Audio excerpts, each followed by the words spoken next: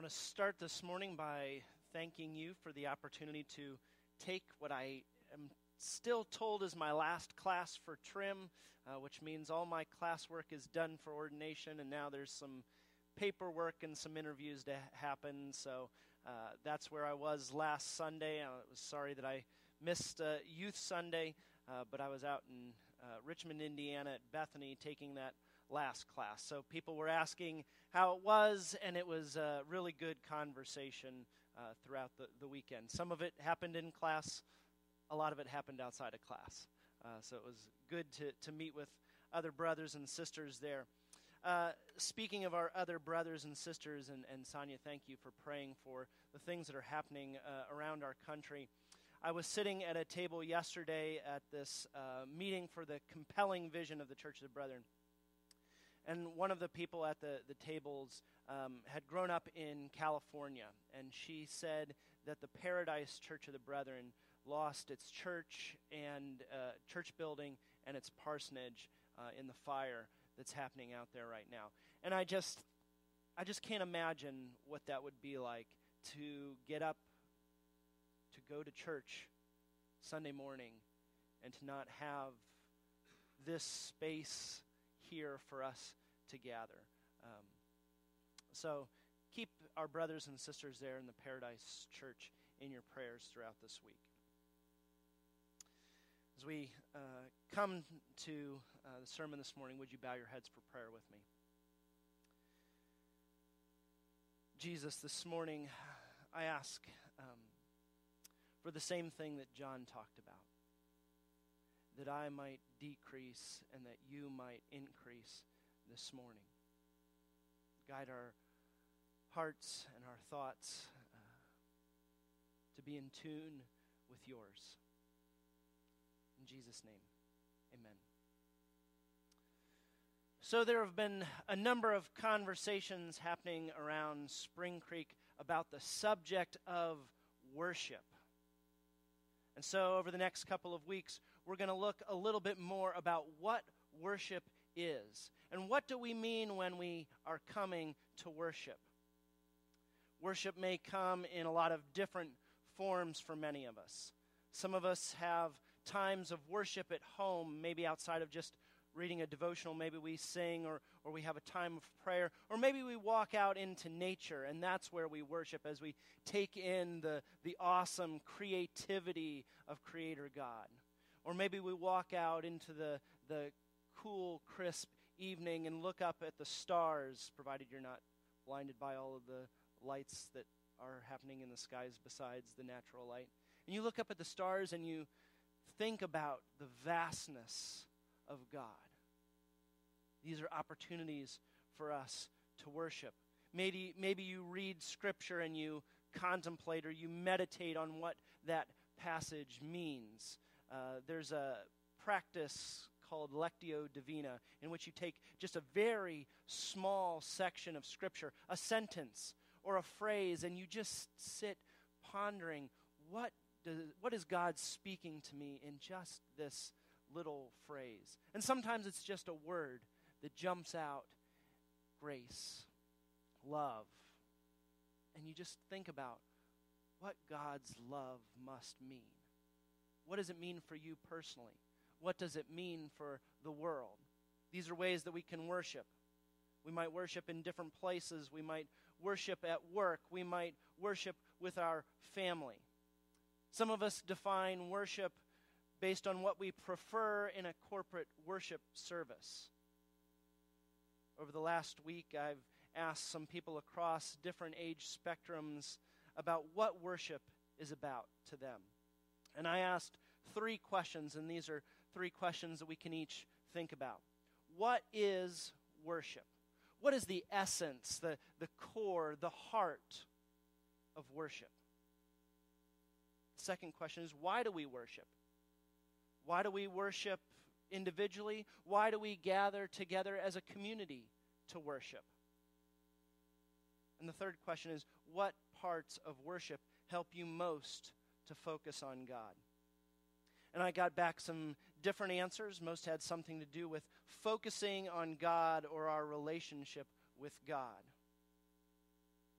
So let's talk about what worship is. Worship as a response to who God is and what God has done. In the passage that Katie read for us this morning out of John 3, it's a story where John's disciples begin to see Jesus baptizing. And they see all of the people coming to Jesus, not John. And they go to John and they say, John, everyone's going to Jesus to be baptized, but this is kind of your gig. Baptism is your thing. I mean, it's right there in your name, John T. Baptist. They see Jesus hoarding in on John's action. At least that's how they see it.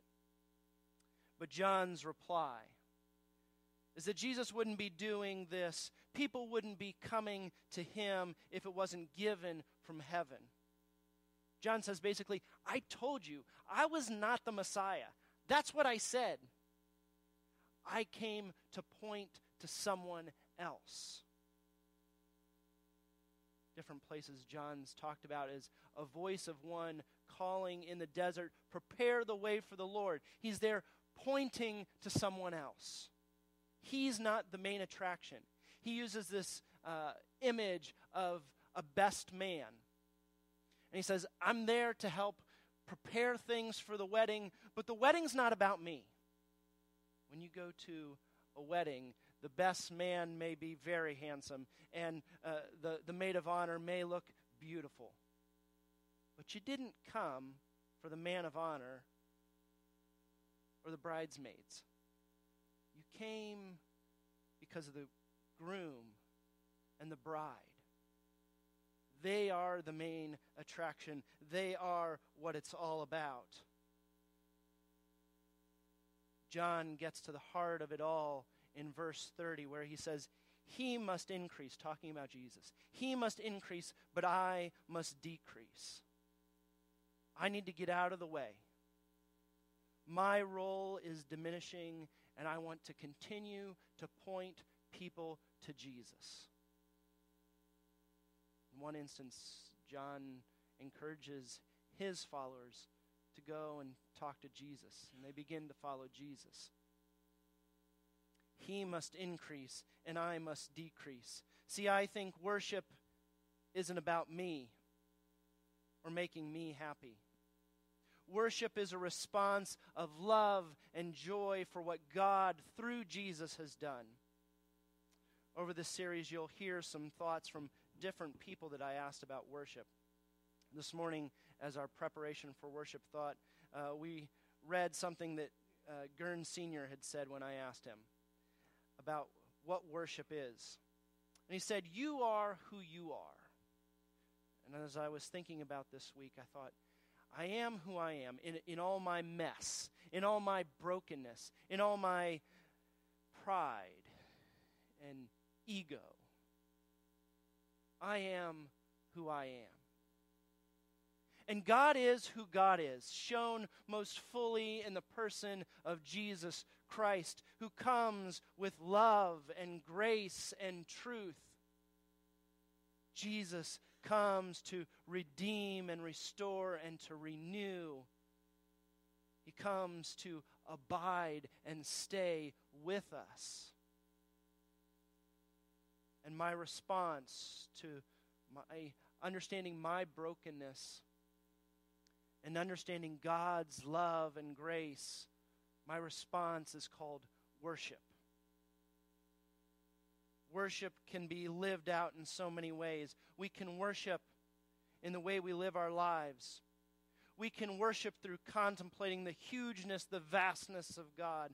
We can marvel at the grace and the mercy of God, who goes to extraordinary lengths to be reunited with humanity, to mend our brokenness, to mend our sinfulness. We all become people pointing to the main point. We all take the role of John, who says, it's not about me, it's about God. It's about Jesus. It's about what he did on the cross. It's about his life, his death, and his resurrection. This is what worship is about. To point to the real reason. to point to the main part of the story, the main focus of the story. This is what worship is. We can stand in awe of the beauty and the majesty, the love and the grace and the mercy of God. And we can do this worshiping in so many ways. This morning we did it in prayer, in singing, in offering our resources of time. You got up this morning, you came. Our talent. The Vintons shared music with us. Others have played and led worship. They've shared their abilities and their gifts. You all have joined in singing hymns. We can share our treasure. Other ways that we could worship is walking through nature. I talked to a number of people that for them, worship was just going out and being with the Creator. Walking and enjoying that personal relationship. We can do it through meditating on Scripture.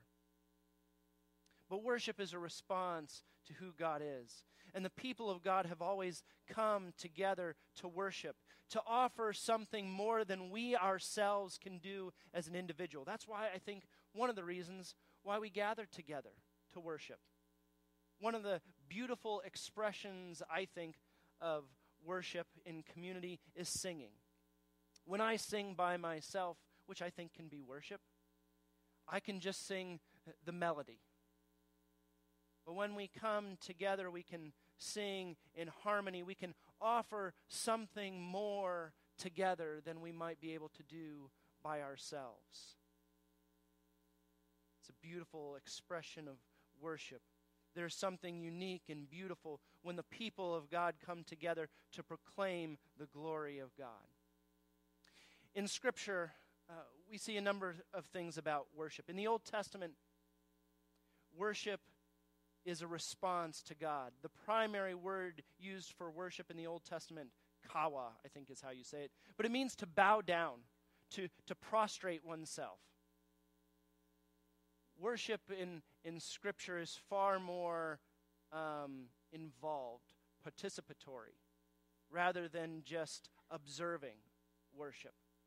You moved with your body. You sang with your voices. There were smells and sights. It involved a lot of different parts to worship. The Old Testament, we see worship involving clapping. They must not have been brethren. Playing all kinds of musical instruments. We have drums, cymbals, stringed instruments. It's interesting, no organ or piano. Singing, and here, certainly not brethren, there was dancing involved. They prayed and read Scripture. But the main focus of worship was on sacrifice.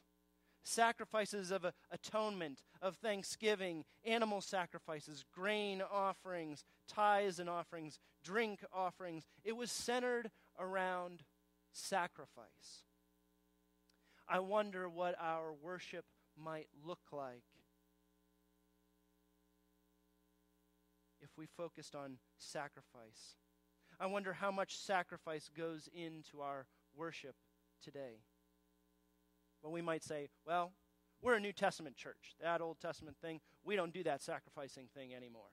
Which is right, we don't kill animals, and we're not lining up to slaughter anything this morning. But in the New Testament, sacrifice isn't about animals being offered out of routine or tithes and offerings out of a sense of duty. Rather, we are called to give ourselves, even to sacrifice ourselves, our desires, our wants, our comforts, our agendas. The writer of Hebrews instructs followers of Jesus to offer a sacrifice of praise.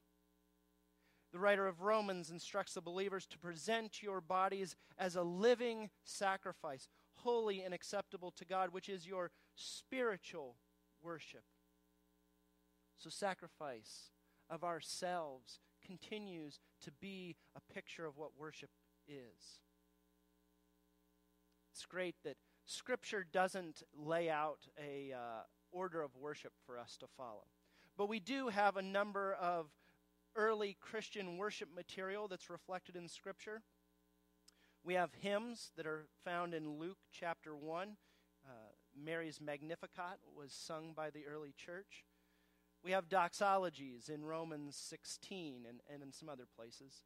We have prayers that the early church recited. Matthew chapter 6, the Lord's Prayer, the Our Father, has been a prayer that the church has recited for centuries.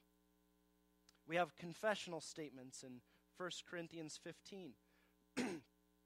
We have different early Christian elements of worship. They prayed. 1 Timothy 2 talks about praying in worship. We have singing in Ephesians 5. We have teaching in Acts 2. Preaching in Philippians 1. Collection of offerings in 1 Corinthians 16. And public reading of Scripture that Paul talks about in 1 Timothy. But Scripture points time and time again that the outward elements of the service aren't really what matters. That's not really what it's about. See, Isaiah talked about people talking a good game, but their hearts being far from God. Their worship had turned into a routine. God says, I will do shocking and amazing things with this people. And Jesus quotes that, quotes Isaiah in Matthew chapter 15. Where your heart is what matters. Turning and focusing on God is what matters. Not just doing things out of routine. Elsewhere in John's version of the gospel, there's this interesting story in John chapter 4 of Jesus meeting with this Samaritan woman at the well. And when Jesus is really trying to talk to her about her life and about living water, she tries to change the subject. Let's talk about anything else. Let's talk about the particulars of worship. And she says, you Jews worship in Jerusalem, and you think all worship has to be done in Jerusalem. But we Samaritans, we worship on Mount Gerizim. Where's the proper place to worship? She's focused on the details of worship. Where's the right place? In the church, outside the church, in the temple, outside the temple? We might substitute any other number of particulars there. And Jesus' response is that the place doesn't matter. The temple, up on the mountain, at home. What God desires is those who come in worship in spirit and in truth. This is the kind of worship that God desires. As a community of worshipers, we keep practicing week after week at worshiping together. And some weeks were great. We hit the notes. Everything goes according to plan. We sing, we pray, we feel the Spirit together moving in our midst. And some weeks things distract us.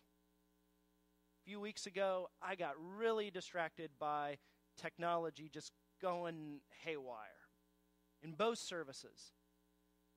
And I'll be honest with you, it was a struggle for me that morning to worship because I was just so focused on all of the details. And sometimes as the pastor, I think about all the details of worship. And it is hard for me to come and focus on worship. A couple months ago, shortly after I started, I asked some of the deacons to meet with me before the service just to pray. And for me, that's a time to say, the preparation's done, and now it's time to worship. It's a great thought, and some mornings it works, and some mornings it doesn't. I can get too distracted by the things going on. Maybe something or some part of worship is a distraction to you. Maybe it's a child rummaging around for a snack or arguing with his brother. Those are probably my kids. The alternative for us, though, is to have no kids in worship, and we start to die out. But I think God finds our attempts, broken and messed up as they may be, to be a beautiful thing if our hearts are really in it. I don't think God minds the note in measure 87 that the tenors missed in their choir piece. I don't think he minds the child singing off key or the adult who's making a joyful noise to the Lord off key.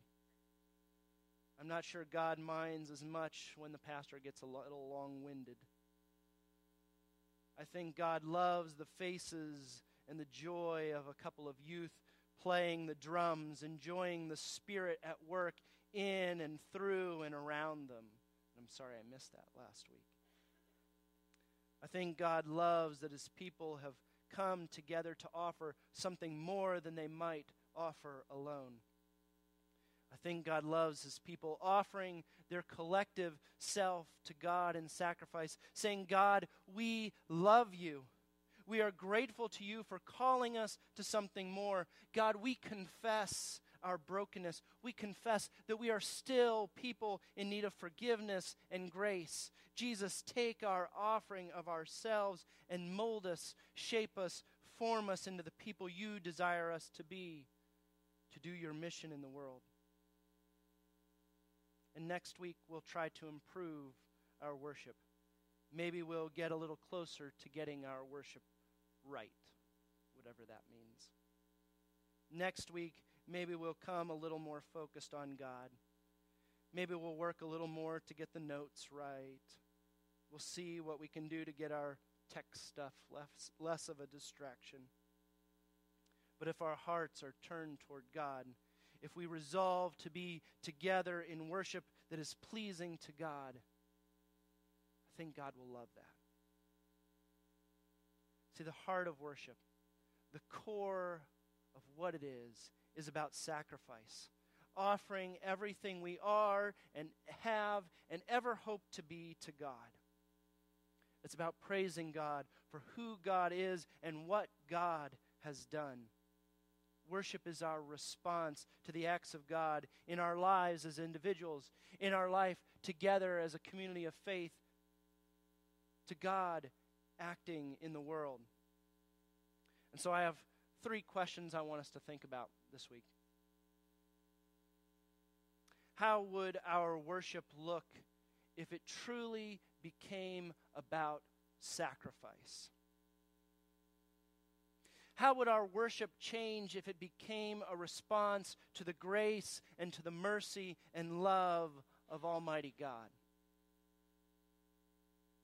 And how might this kind of worship form us into the people God longs for us to become in this world and the kingdom to come?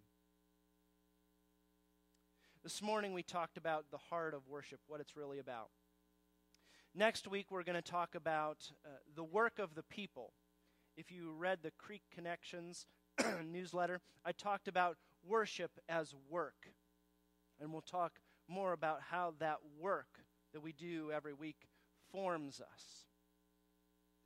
And then we'll talk in the third week about orderliness and openness, how different ways of viewing God and different traditions and practices point us to a God who is outside of our tiny boxes.